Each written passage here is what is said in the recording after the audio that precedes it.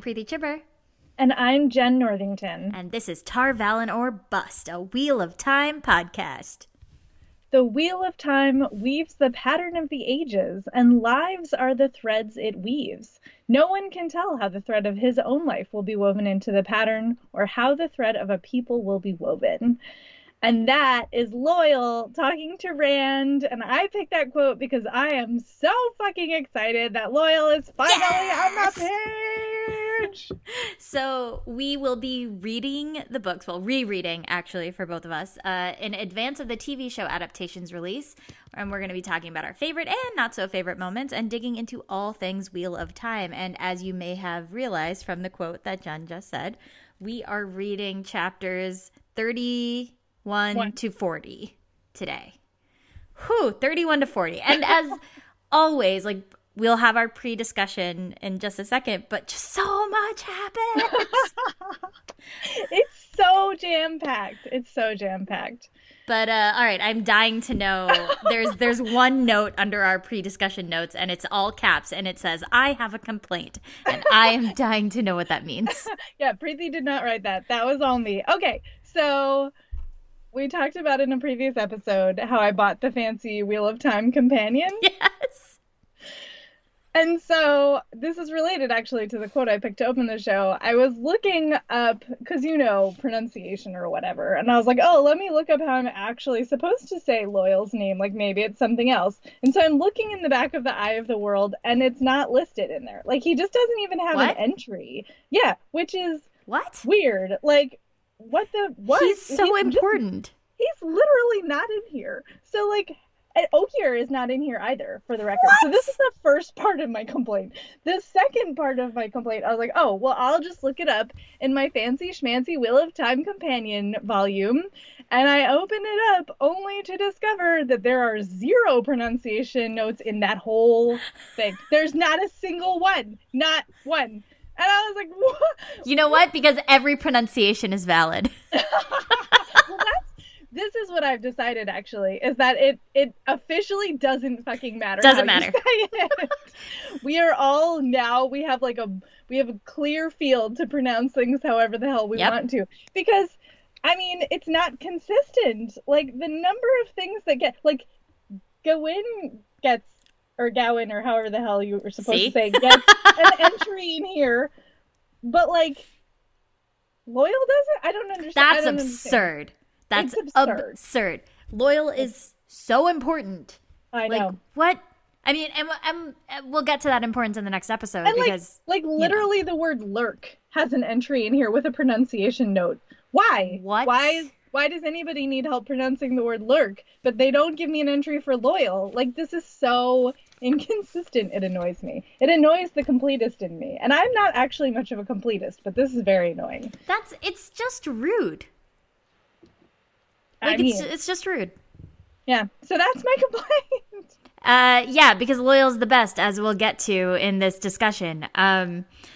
First, okay, so I guess let's kick this off. I really, really, really love this section a lot, like a whole lot. Yes, cosign, all of the cosign. I also thought it was a very cruel spot. Like, we were just going in sort of numbery order here. Like, we didn't look at it ahead of time to see where chapter 40 cuts off. And I was like, oh my God. It's such a good end. All the moment. No, it's like, how can I not keep reading at that point? Like, it's like such a moment where you're like, oh, I have to read what happens next. Well, as we mentioned, we didn't.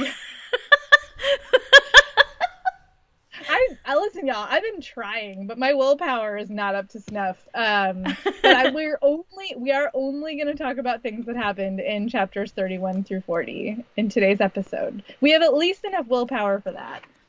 Yes, and so the bulk of these chapters are taken up by Rand and Mat kind of on the run, which I just, it's so good. Everything about it is so good. Like, the tension, the variety of people they come across, both on the good side and the bad side, the characterizations and the growth of character, like, everything about it is good. I agree. I also think I figured out a POV rule that Jordan has. Okay. for at least this book. I'll be curious to see if it holds true for the other books. But the rule appears to be that if you are with Rand, you don't get your own POV. Because Mat is pretty much, he's one of the only characters out of like the main ones who doesn't get a POV chapter. I mean, we don't get an Egwene POV chapter yet anyway. But like she's with Perrin, we get a Perrin chapter. We get Nynaeve who's with Moiraine and Lan, and like we don't get Moiraine and Lan. Yeah, it's tiered. So like, but there's not a single Mat POV chapter. I know, it's a huge bummer.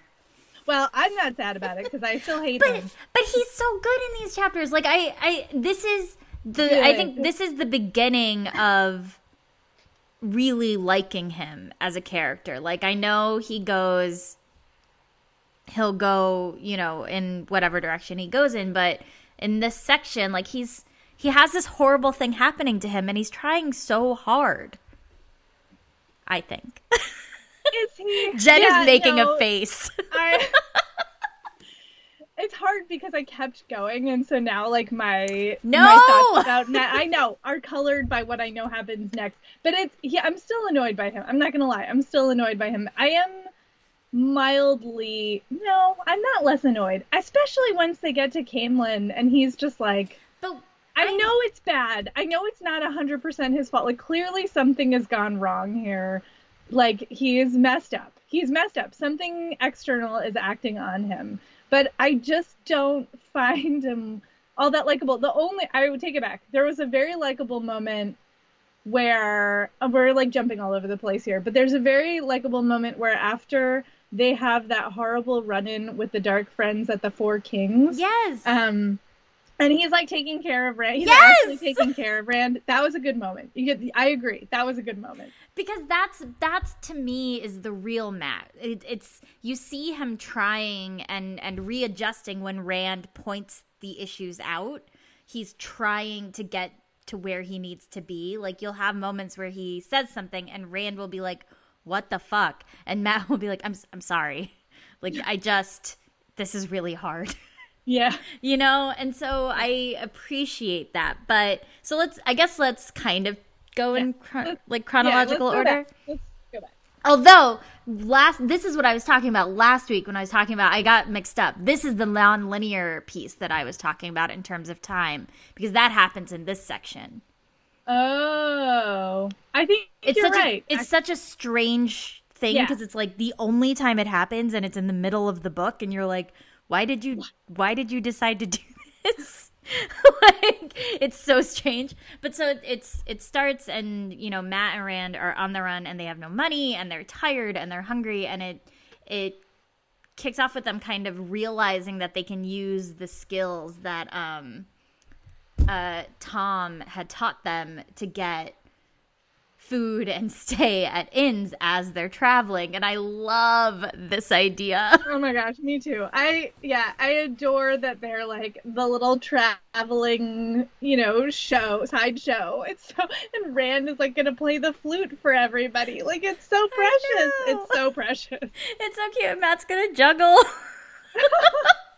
And everyone's so excited, and like this is kind of one of those wonderful like world building moments where Jordan focuses on like the regionality of everything and how he makes a note to be like songs that Rand knows by one name are known by another name, and it's just I just think it's such a strong and just a lovely commitment to detail and really making you feel like this is a massive space that these kids exist in.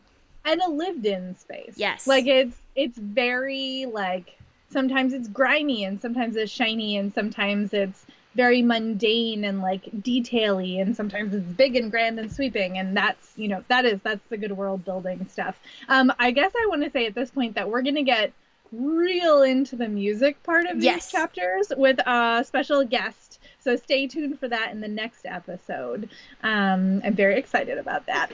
But yeah, I agree. It is some of my favorite Rand and Mat writing, certainly, is how all of, like you said, all of the different people they meet and all of the, you know, the different sort of interactions they have, and like not all farmers are the same, and not all, good wives or whatever they're called are the same, and but they're actually starting to understand like how to move through this world in a way that like is a little more open-minded, I think. Like they're starting to lose some of their own they're less convinced of their own opinions about the people they're interacting with.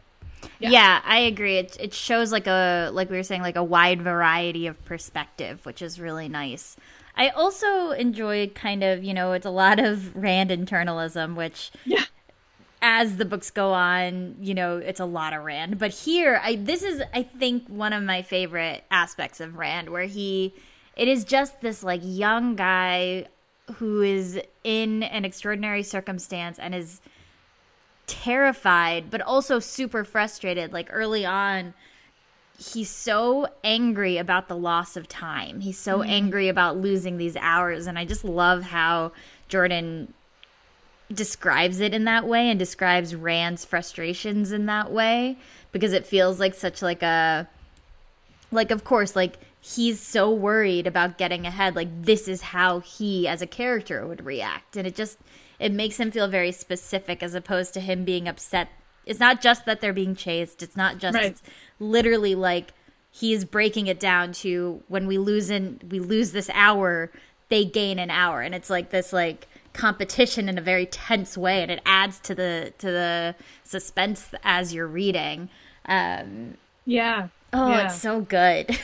Yeah, and then they do have, like, there are these small things that happen to them, right? Like, they meet some people who are going to help them. They meet some people who are not. He, like, there's Elsa Grinwell, who's, I love it. Knives. And he's like, oh, if only Perrin were here. The commitment to the Rand and Perrin girls bit is incredible. Like, it's such a great running joke. It's just constant, and you're like, you really just, this is the joke. The one joke.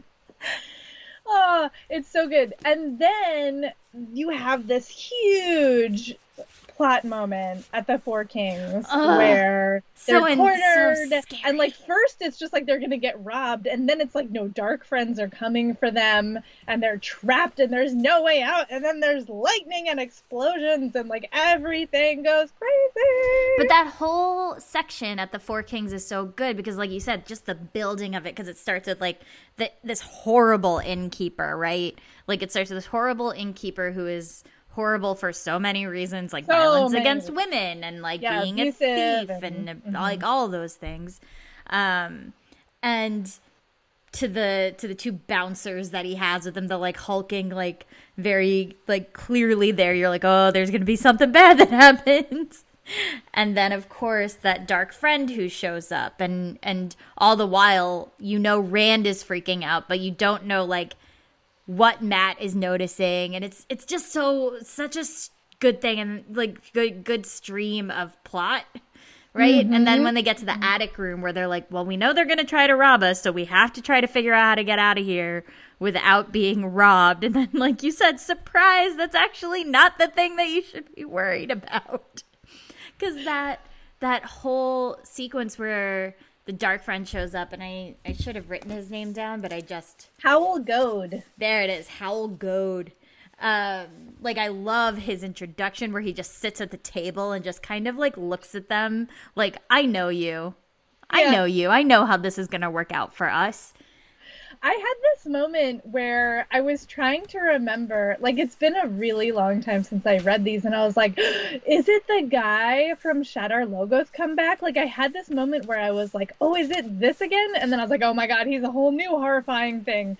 And I do love how, to me, that's just another example of, like, Jordan, like, keeping us guessing. It's like, what is this new threat? Like, do we already know it? Is it just in a new form? Is it a new one? Like, what is gonna happen next? It's very, it's like, ooh, very edgy and tense, and oh my god. Well, so then afraid for them. Then they're in the attic and it's raining and they can't get the bars off the window. It's not an attic. I just have to point out, it's not. They're on the ground floor, so it can't be an attic, right? Wasn't it? Oh no, I'm mixing it up with the other room. Sorry, they're on the ground floor. Thank you. I'm mixing it up with the room that they stay in Camlin. Yes. which is in the attic. It is. Because I skimmed these chapters 20 minutes ago.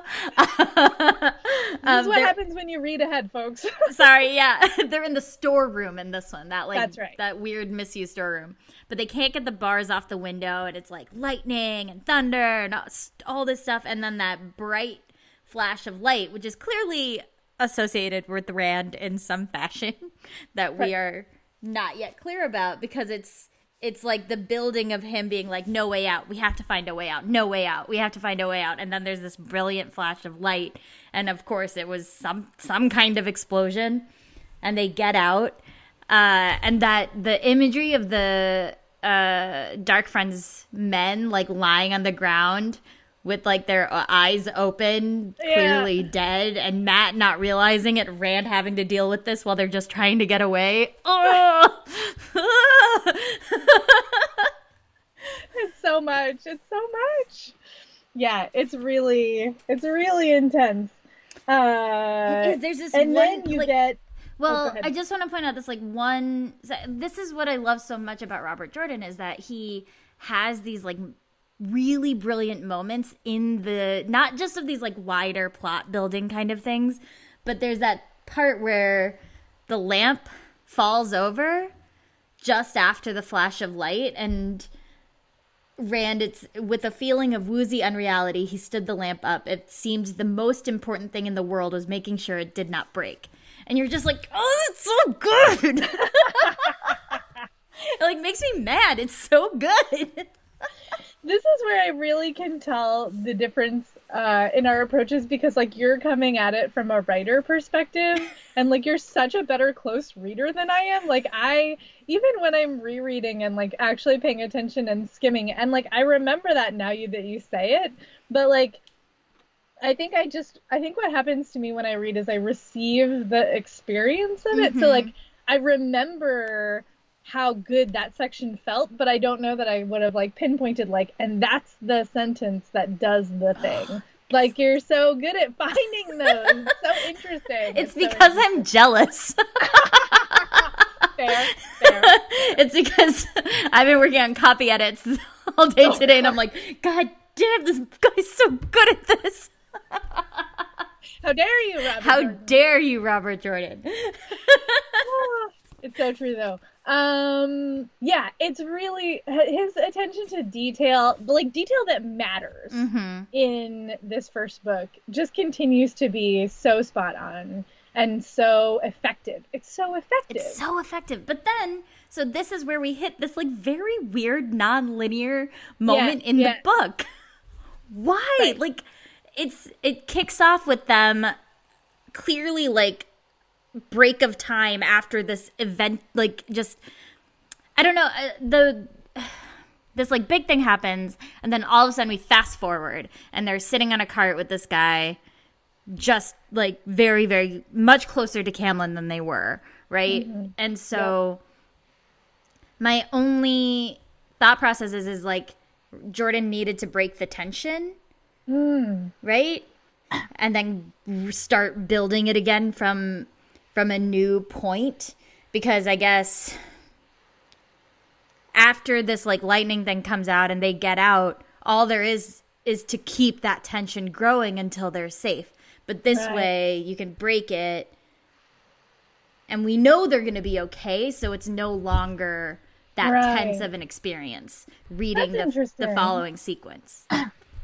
Yeah, I hadn't thought about it that way, but that makes sense to me. I will buy that explanation. Right, because I can't think of another reason why all of a sudden, 487 pages into this book, you suddenly switch up the notion of timeline and linear storytelling. Yeah, it's a fair point. And like they are having further adventures. Like they run into like two different Dark Friends in two different situations. They have to escape again. Like it's true though, it's not nearly as dramatic. When we know they're going to be fine. But we know they're going to be okay because now they're on this cart. And then they are, let's see. Yeah, so they get to the cart, and then it cuts back to them leaving the dancing cartman. Right. And Matt's eyes are all blown out, and Rand starts to get sick, and like. And Matt has to take care of him. Matt has to take care of him. Matt finally gets to do something nice. Right, but first there is this moment because Matt can't see, and they're walking in the rain, and he's like, Rand, you won't leave me, will you, if I can't keep up? And Rand's like, no, I won't leave you ever. Bro. My heart. These poor babies. Oh, our poor fictional babies. I know. Oh, and then there's this so Rand has this dream where he sees Goad again in this like very disgusting sort of like falling apart kind of way, and Ba'alzamon comes back kind of goading him into like, no, you're mine. Right. I got you. Don't worry. And so, but it is still, and maybe that's why actually, because by cutting the tension and us knowing that at least physically they're going to be okay, it allows the tension to go back to the overarching story of Ba'alzamon targeting Rand and Matt. Yeah. Yeah, that makes sense. That does make sense. It's interesting, right? Because then we have all of these fucked up dreams, and then you have Rand like trying to be sick on the road, and Matt trying to like help out when he can't see, and it's all very stressful again. And then we have the terrible dreams. But like, Go ahead. No, you.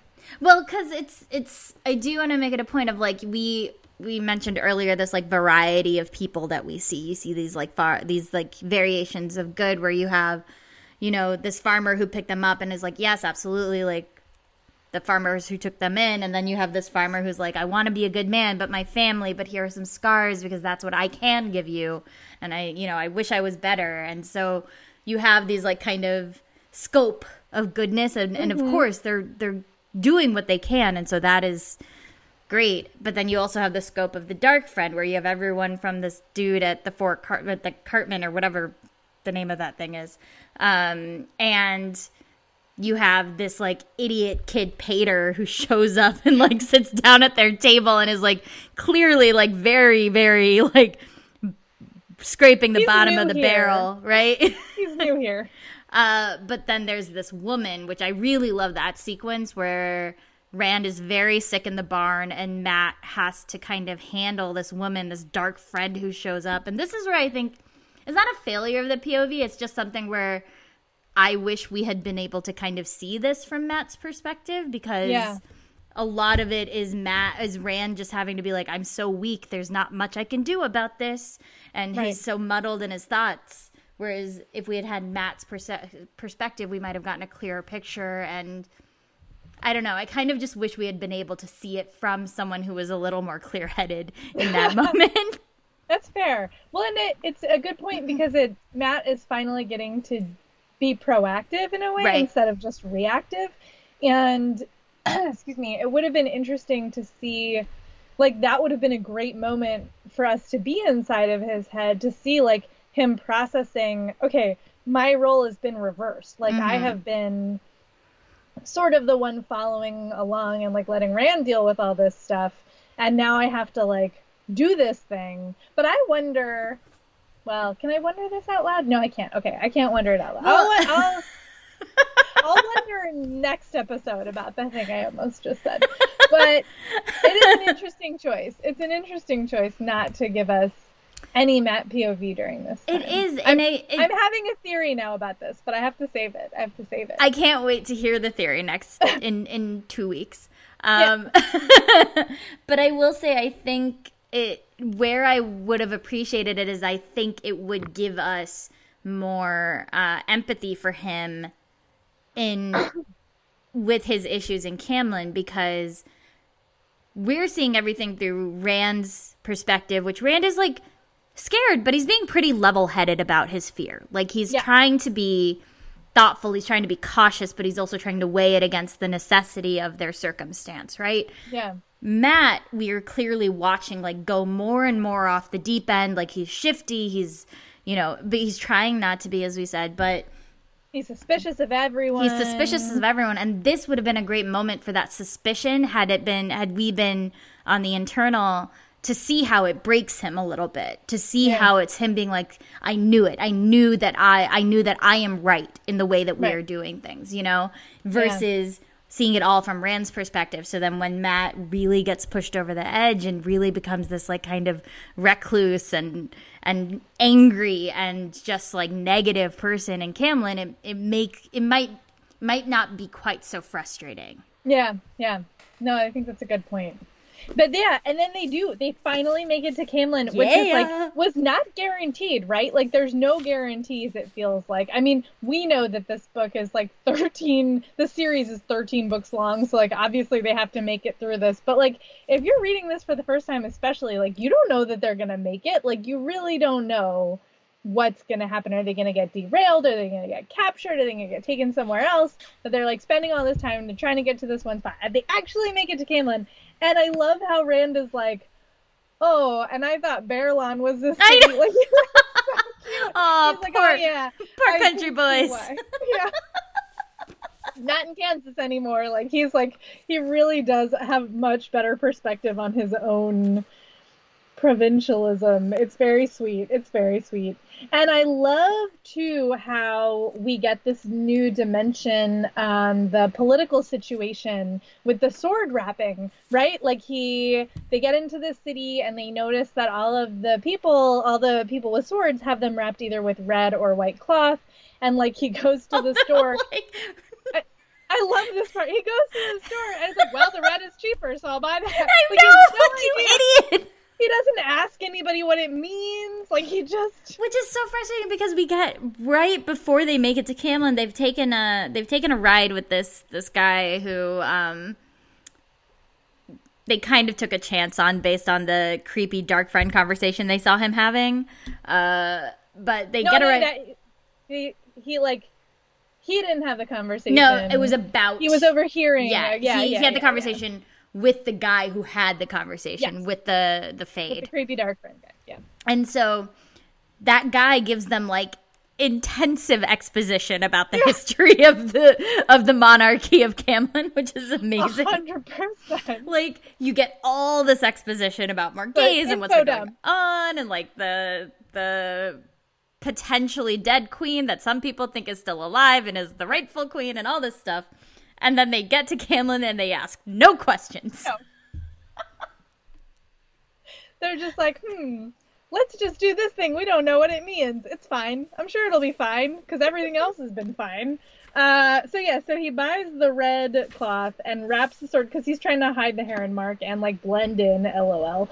I know. And then they find out that you're like taking a political stance. Like, if you buy the red cloth, it means that you're supporting the queen, and if you buy the white cloth, then you are supporting the white cloaks who are like attempting to like, basically it seems like occupy Camlin. It's not my favorite. No, they're still hot. They're still the fucking worst. They're still the fucking worst. But Rand luckily buys a red ribbon. Yeah, I just love that also it didn't occur to him to like wrap the heron marked blade prior to seeing how other people wrap their sword handles. Like, I love that he just didn't think about it, I guess. He's a little bit clueless. Just a little bit. But I do appreciate how it gives us this like very sort of concrete manifestation of the much bigger political tensions that are going on and the way that they're impacting like the day-to-day lives of people. And then they like get to the Queen's Blessing, right? The Queen's Blessing. Yeah, they get to the Queen's Blessing, which is where Tom, Master Gil and Tom was gonna send them to, and they invoke Tom and they get like taken care of, and you're like, somebody's being nice to them. I know, but you do have to have this again, this like slight tension of not just because Matt thinks everyone's shady as hell, but because Master Gil, like, I love this moment where Master Gil is like, I'll believe Tom's dead when I see his corpse. Yeah. Which you're like, damn, Tom's pretty scrappy for a Gleeman, I guess. And then you find out he's not just a Gleeman. Right, he's not just a Gleeman. Yeah. So Master Gil gives them this great. There's a lot of expositioning happening in these chapters from like people telling stories, which is fine.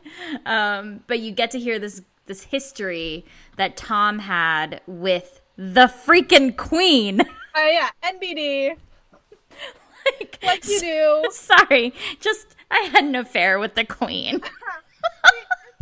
I didn't think it was worth mentioning. Like, no big. Also, I love the idea of like Tom, who has sort of been this father figure with his like white mustache, as being this like actually debonair kind of like ladies' man with a queen. Like, I love that.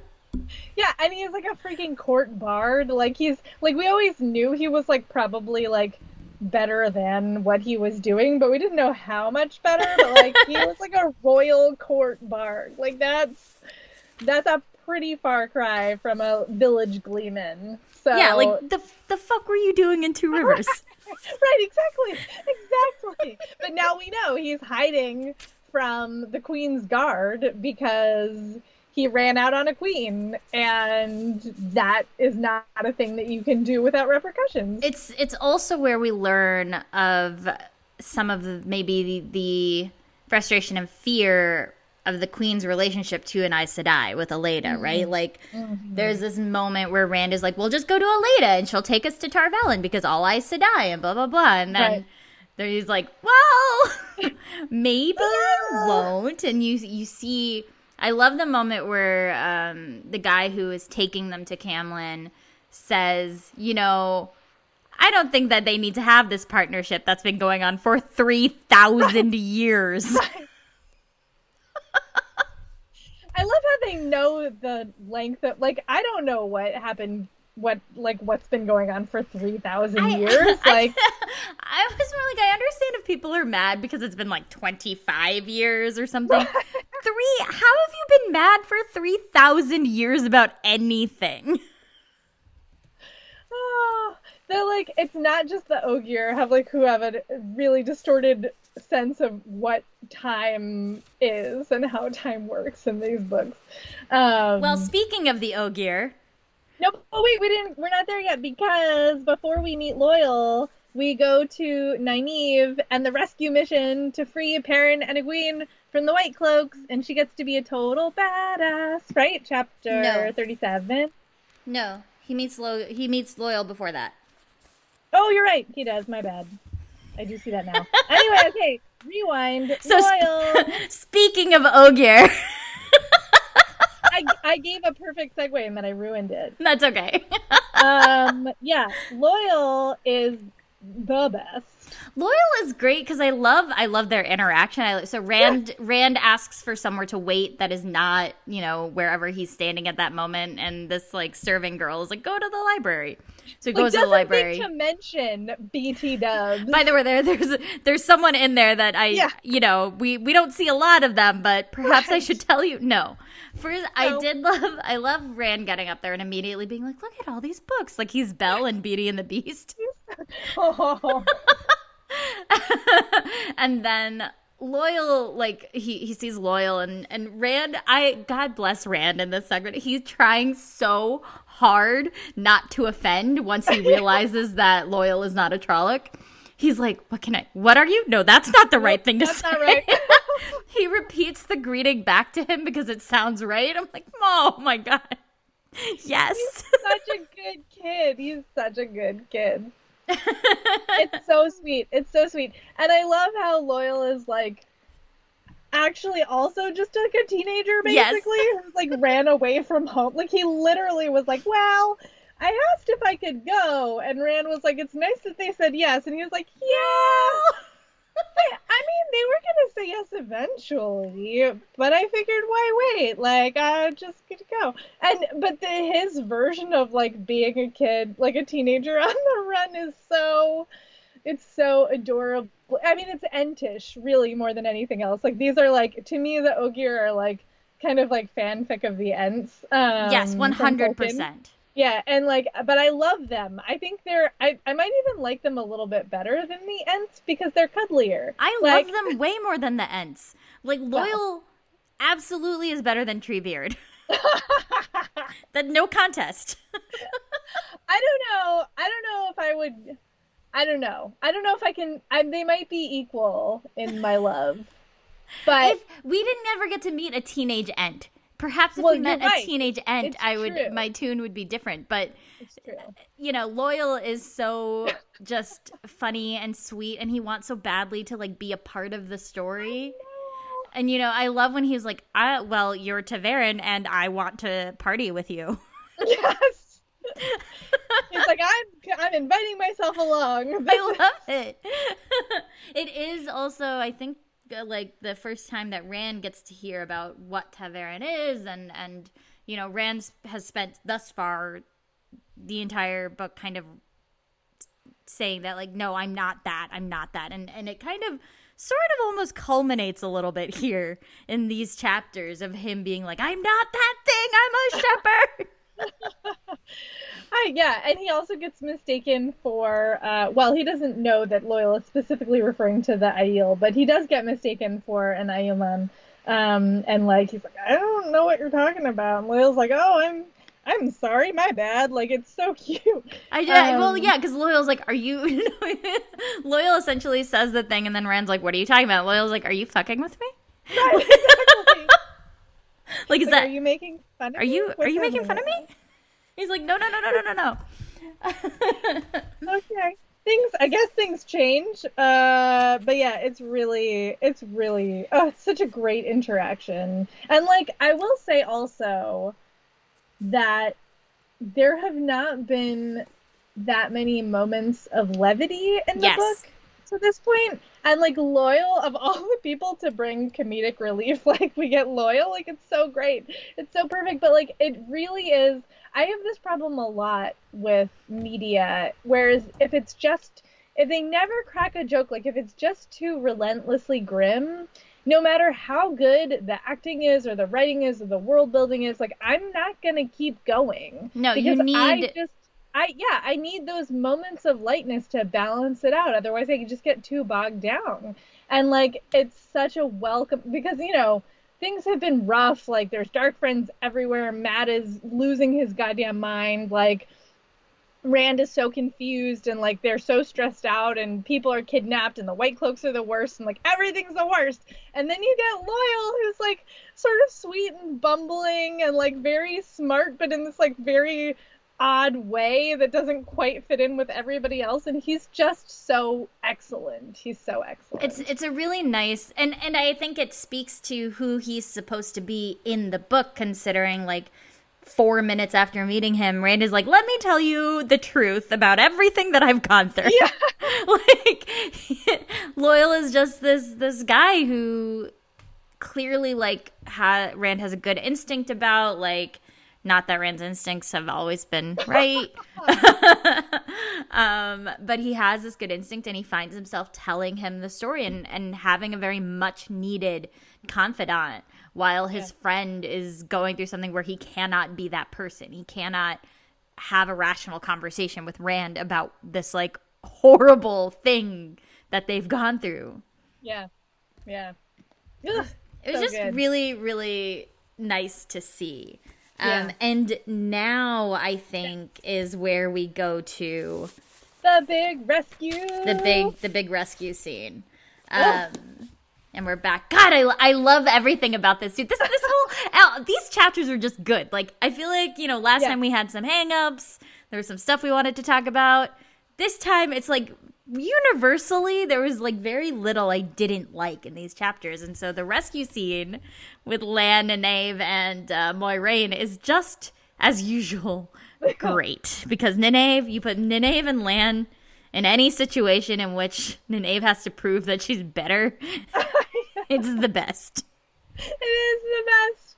It's so good. And he's like constantly complimenting her in a way that she cannot accept. It's delightful. It's delightful. She's like, oh yeah, there's this great line at the end. It's so funny. Stalking rabbits was one thing. Oh, it's on page 560. Stalking rabbits was one thing. Guards, though, with spears and swords. So he thinks I'm good, does he?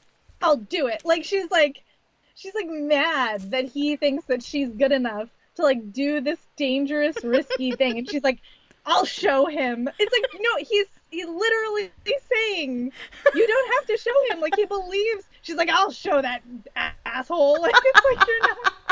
It's just so funny. Oh, it is really good. And I also like that we get to watch her like do the thing, right? Like we watch her and all the tension and all the suspense is about her journey of like doing this thing with the horses, and then she finds Bella. I know, it's so great. Oh, it's so good. And she has this moment. It's so, talk about details that really make it real. Like, she's so like, there's this moment where she's like, she has done, I think it's like 3 of the 4, you know, she's loosened the ropes on 3 of the 4 horse paddocks or whatever. And she's like, no one would blame me if I didn't do that last one. Like, no one would even notice if I didn't do that last one. And she's like so afraid, and it's so dangerous. And she's just like, but then she does it. Like, she like gets herself in the headspace where she can move again. And it's, she does, but it is very much about Lan. Yeah. Because she says she could imagine Lan's eyes when he heard what she had done. There would be no accusation in them. Her reasoning was sound, and he would not expect any more of her. She was a wisdom, not a bloody, great, invincible warder who could make himself all but invisible. Joss said she moved to the last picket line. She's like, I will fucking show him if it's the last thing I do. It's so good. Oh, it's so good. And then she finds Bella, which is amazing. And then she gets like mad about how she has the power. It's great. Because yeah, why not? She's, you know, it's just so freaking good. And I'm so relieved too. Oh, and then actually this is interesting because you do get a little bit of time jumpiness here too, because you get all these different perspectives. Like, you get Nynaeve's perspective of what's going on, doing the thing, and then you get Perrin, which is like rewound a little bit. And his gross interactions with Child Buyer. I almost feel like Jordan, on what I appreciate that it seems like he understands that he doesn't need to show us excessive torture or excessive, like, it's like a few pages and we get what we need out of it, which is that they have been treated very badly, that they are despondent, that they don't know what they're going to do, and that this guy is a garbage person, right? I mean, he's a psychopath. He's a psychopath. Like, yeah. And so it's great that it's only a few pages that we have to deal with it before Lan shows up and saves them, right?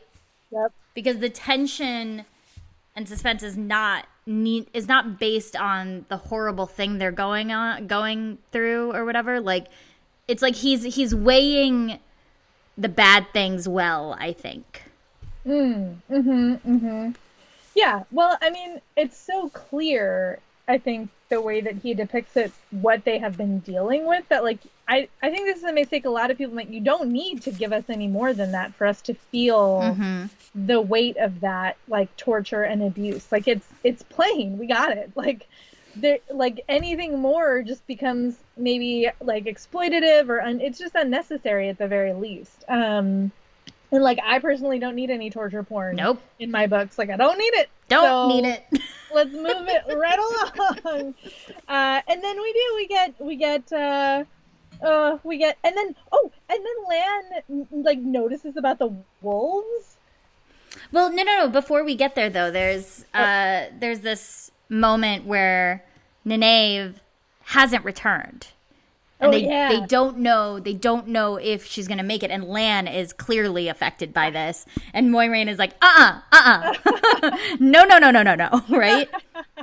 And this is all from Perrin's perspective, which is great, because Perrin is like, I do not understand what's happening right now. So when Nynaeve shows up and Lan... I love the moment where Perrin watches that Lan catches her arm and Nynaeve like laughs a little bit. It's so good. Like, especially because Perrin is like, I don't know what the fuck is going on. Perrin doesn't know what's happening. We know that Nynaeve just feels like so good. Yeah. Just so good. And we also know that Lan is probably just like really relieved that she's okay. His heart eyes are just like dropping out of his skull. It's so good. Oh, and actually that moment we also, when Moiraine is like, no, you have to stay here.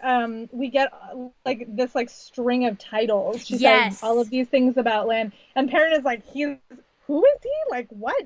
And you start to get these hints about Lan's backstory, which is so exciting. It's so exciting. Yeah, because we saw Min gave us that one image to Rand, like 500 pages ago, of the tower, right? Or the towers, whatever.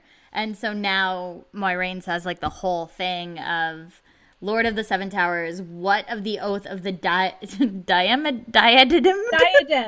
Thank you, diademed battle, Lord of the Malkieri. And Perrin's like, what? Oh, man. Oh, there's so much Perrin doesn't know in this scene. It's great.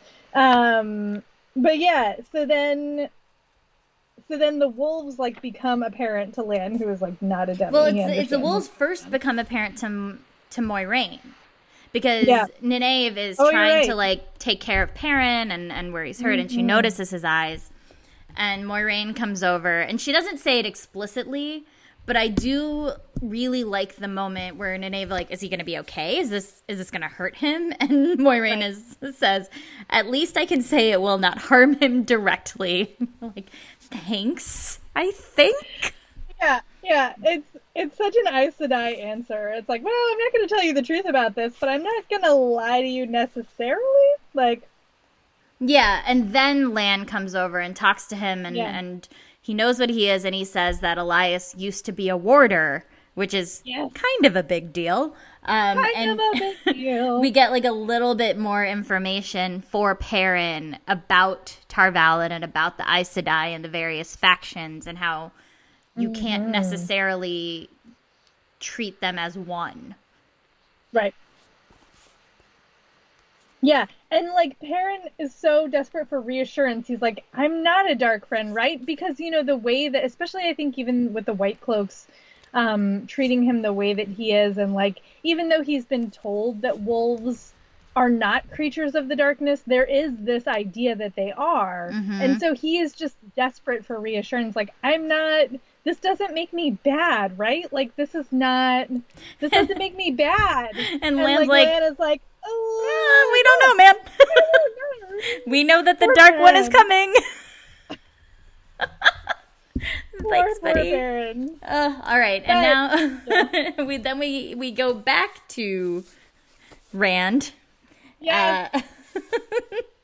Which, okay, I think the most important part of this like next bit is basically that Rand is being chased intensely by a beggar through the streets of Camlin, which trying to see Logain. Let's not forget, he's trying to see Logain. No, because the end of it is, I truly, truly, truly like love the way Logain is described.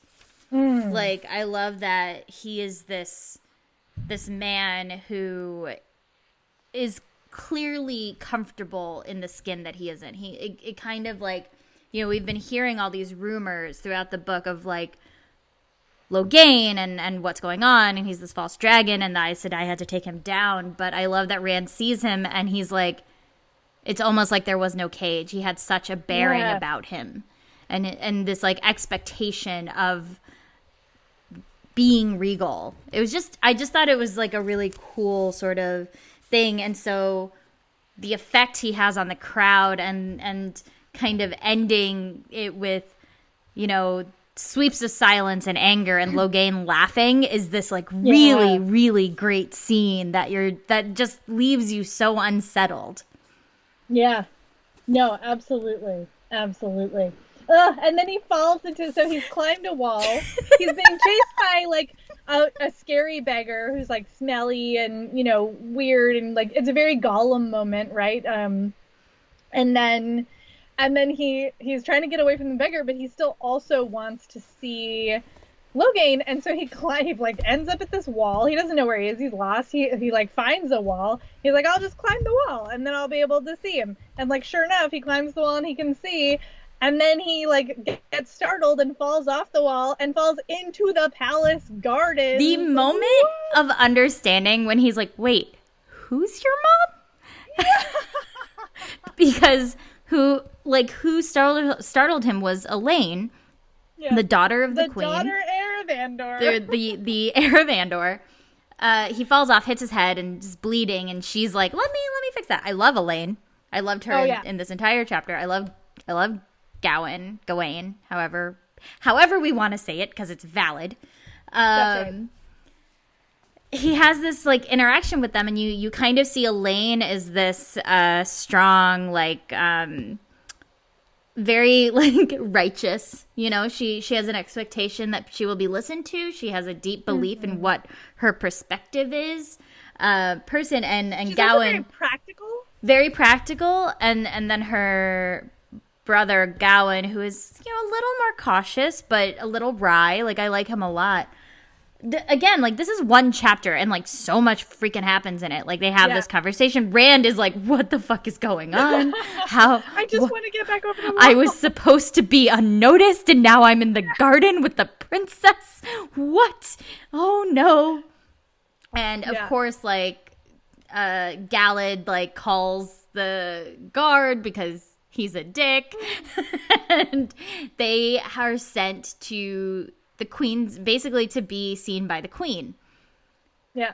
And it's such a wonderfully anxiety-inducing moment because you have this Aes Sedai who does a foretelling and is like, this man is at the center of all this shit.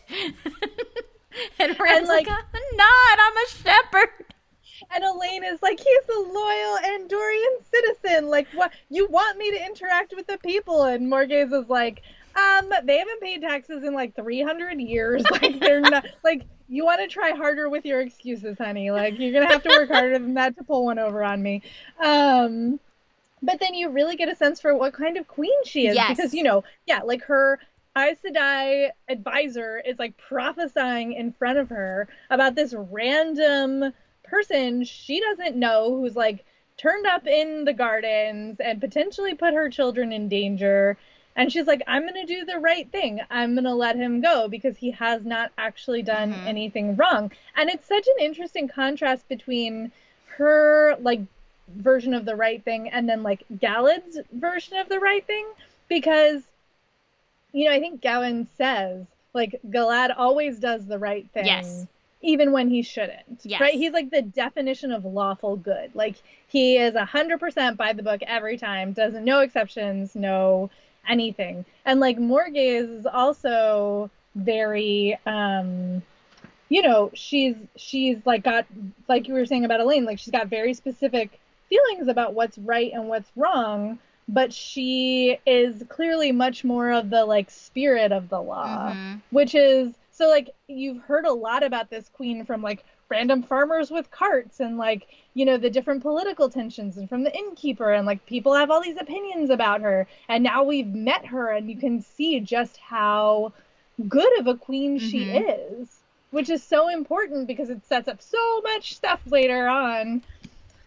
Yes, I agree. And I appreciate that you see not only her dealing with what Elaida told her, but also the captain of her guard, Gareth Bryne. Gareth Bryne. So Gareth Bryne is also, who I liked in this scene a lot too, because he's like, listen, I think it's happenstance. Like, I don't think this kid was doing anything wrong. I think it's interesting that he clearly is supposed to have this sword.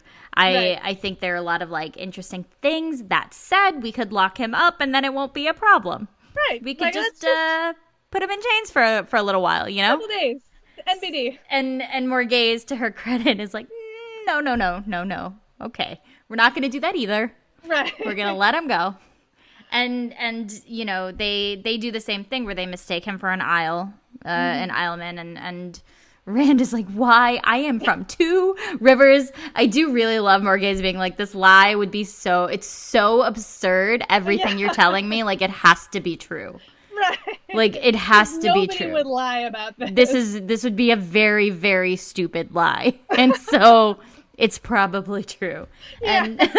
And so the chapter ends with Rand getting, pushed out of the palace after Elaine calls him handsome. Yeah. Oh.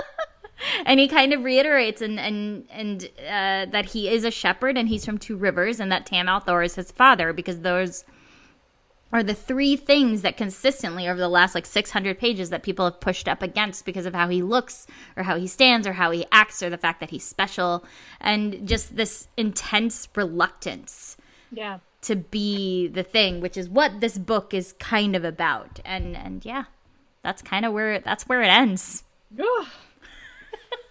So much happens. Oh, and he's afraid about Elaida following him. Yes. I mean, he's not just on the run from White Cloaks and Dark Friends. Now he's caught the attention of another Aes Sedai, and it's like you were saying earlier, he's starting to distinguish between not just lumping people into these categories, right? All Aes Sedai. He's finally learned enough to know that maybe Moiraine and Elaida are not the same thing.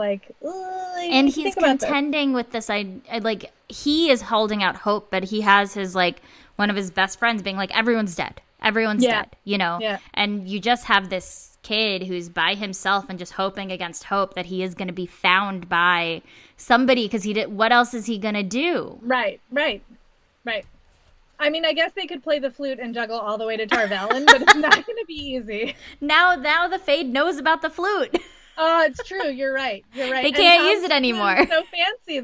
You're right. They can't use the flute anymore. Oh, yeah. It was a really good section. It was a really good section. Oh, I loved everything about it. It's just so, everyone is great. Everyone does a good job in the story. Good job, everybody. I do think it's funny because we talked about the exposition a couple of times. Even the info dumps, if you're going to have to info dump, he does it pretty well. Yeah, agreed. It's not overwhelming. It's not an overwhelming amount of information. It's it's like a video game, right? It's like the owl flying down in Zelda being here's what you need to know. Yeah. And then these two idiots didn't read it, and they just kept button mashing their way through the explanation. Would you like to ask these townspeople a question? Nope. Okay.